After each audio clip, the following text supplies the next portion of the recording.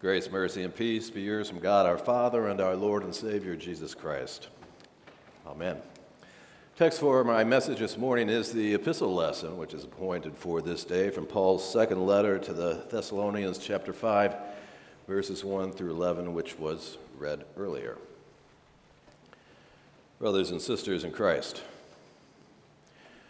my grandpa Rossow was a big, strong farmer in Michigan who could be occasionally sarcastic and pessimistic. For example, I remember when he told me, "Not many of us get out of this world alive." I was only 5 years old. But I guess you're never too young to face reality. Scripture does say, "From dust you came, and to dust you shall return." But I guess you're never too old to face that reality either. I remember when my dad and his brother, my Uncle Hermie, were commiserating about the reality of death. Now, mind you, these were two mature, ordained ministers of the gospel. So I guess even secure Christians can reflect human insecurity in the face of death. I remember Dad saying, I hope I die in my sleep. And then I remember my Uncle Hermie replied, "I can do better. I hope the Lord returns first." Cowards. But they're not alone. I think there's a little coward in each of us when it comes to death. There certainly was some cowardice among the Thessalonians when it came to death. Two areas of concern for the Thessalonians were these. First, they were being persecuted. Now, persecution is especially tough on recent converts, on young Christians. So Paul wanted to encourage them to remain steadfast in the faith. Second, many Thessalonians thought that Jesus would return during their lifetime. But what if they died before his return? So Paul wanted to encourage them in face of that scenario as well. Encouragement. That seems to be a recurrent theme in Paul's letter to the Thessalonians. Last week's epistle lesson ended like this: "Encourage each other with these words." And this week's epistle lesson ended like this: "Therefore, encourage each other and build each other up." Encouragement seems to be trending. First, in light of persecution. Second, in light of our own inevitable death. And third, in light of our Lord's return. The Thessalonians were persecuted. Actually, that was quite common in the early Christian church. History records multiple incidences of the persecution of Christians under the first 5 Roman emperors. In fact, every one of the disciples was martyred, with the exception of John, who was simply exiled to Patmos. Persecution of Christians continued throughout history as the spread of Christianity grew. But lest we be naively or arrogantly blind to the present reality in our own country, maybe we need to entertain the notion that there is persecution of Christians that happens right here. I mean, not only do we live in a post-Christian culture, but in an increasingly anti-Christian culture. We too need encouragement. And we too need to encourage each other. The world turns its back on Christians because God the Father turned his back on his own Son on the cross for you and me. We heard Jesus cry out, my God, why hast thou forsaken me?" Why? Because God loves us. That's why. Paul wrote in Romans 5:8, "But God demonstrates his own love for us in this: while we were still sinners, Christ died for us." our Lord's darkest hour provided light for you and me. We were assured in our epistle lesson, but you are not in darkness, brothers, for that day to surprise you like a thief. For you are all children of light, children of the day. We are not of the night or of the darkness. So then let us not sleep as others do, but let us keep awake and be sober. Encourage each other to be prepared, but not scared. So how about these encouraging words from Paul to the Christian church in Rome? He wrote, "Who shall separate us from the love of Christ? Shall tribulation or distress or persecution or famine or nakedness or danger or sword? As it is written, for your sake we are being killed all the day long. We are regarded as sheep to be slaughtered. No, in all these things we are more than conquerors through him who loved us.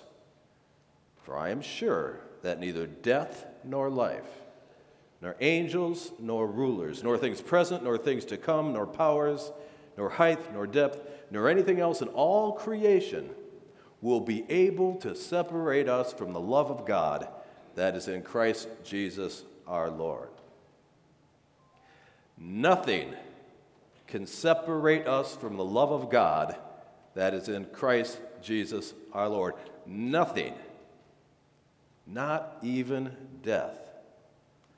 Paul wrote in his great resurrection chapter in 1 Corinthians 15 that the last enemy to be defeated is death. And it was defeated by our Lord Jesus himself. Paul wrote later in that chapter, "When the perishable puts on the imperishable, and the mortal puts on immortality, then shall come to pass the saying that is written, Death is swallowed up in victory. Where, O death, is your victory? Where, O death, is your sting? The sting of death is sin, and the power of sin is the law. But thanks be to God, who gives us the victory through our Lord Jesus Christ." We are the champions through Christ. Okay, so we've been encouraged in the face of death with our Lord's death and resurrection. But when is he going to return? I don't know.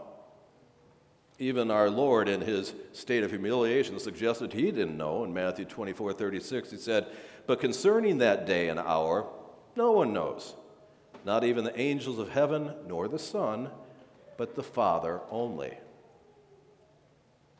Okay, then what do we know about our Lord's return? We know it will be visible. Matthew 24:30 reads, "Then will appear in heaven the sign of the Son of Man, and then all the tribes of the earth will mourn, and they will see the Son of Man coming on the clouds of heaven with power and great glory." And the angels said to the star-struck and awe-struck disciples at our Lord's ascension, "Men of Galilee, why do you stand looking into heaven? This Jesus who is taken up from you into heaven will come in the same way you saw him go into heaven." Well, then what happens to us, especially if we're already dead? Well, Jesus does seem to indicate that our soul will be in his presence immediately at death. After all, he told the thief hanging on the cross next to him that he would be with Jesus that day in paradise. But wait, there's more. Even our bodies will be raised gloriously on the last day. 1 Corinthians 15:42-44 reads, "So it is with the resurrection of the dead. What is sown is perishable. What is raised is imperishable. It is sown in dishonor, it is raised in glory.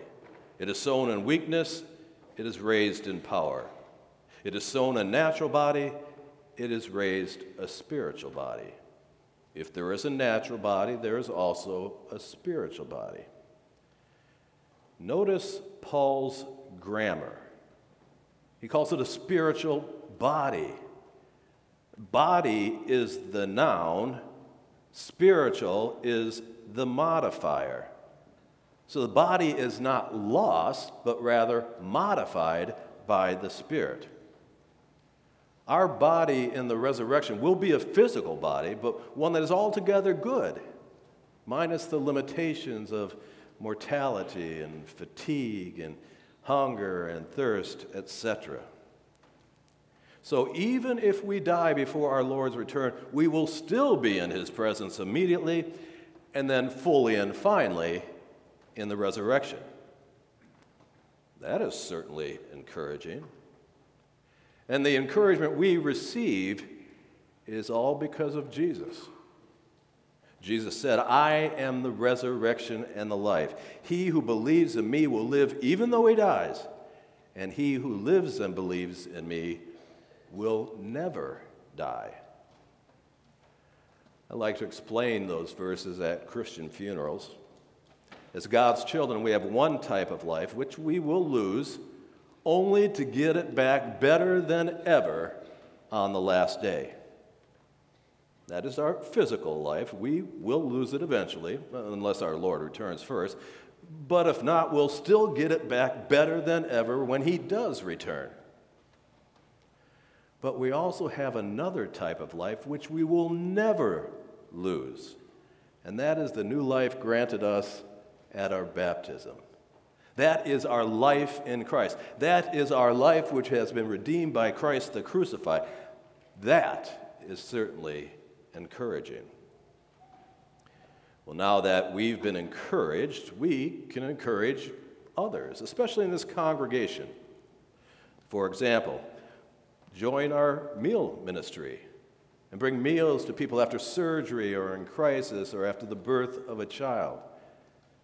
Join our visitation ministry and visit the homebound and the hospitalized.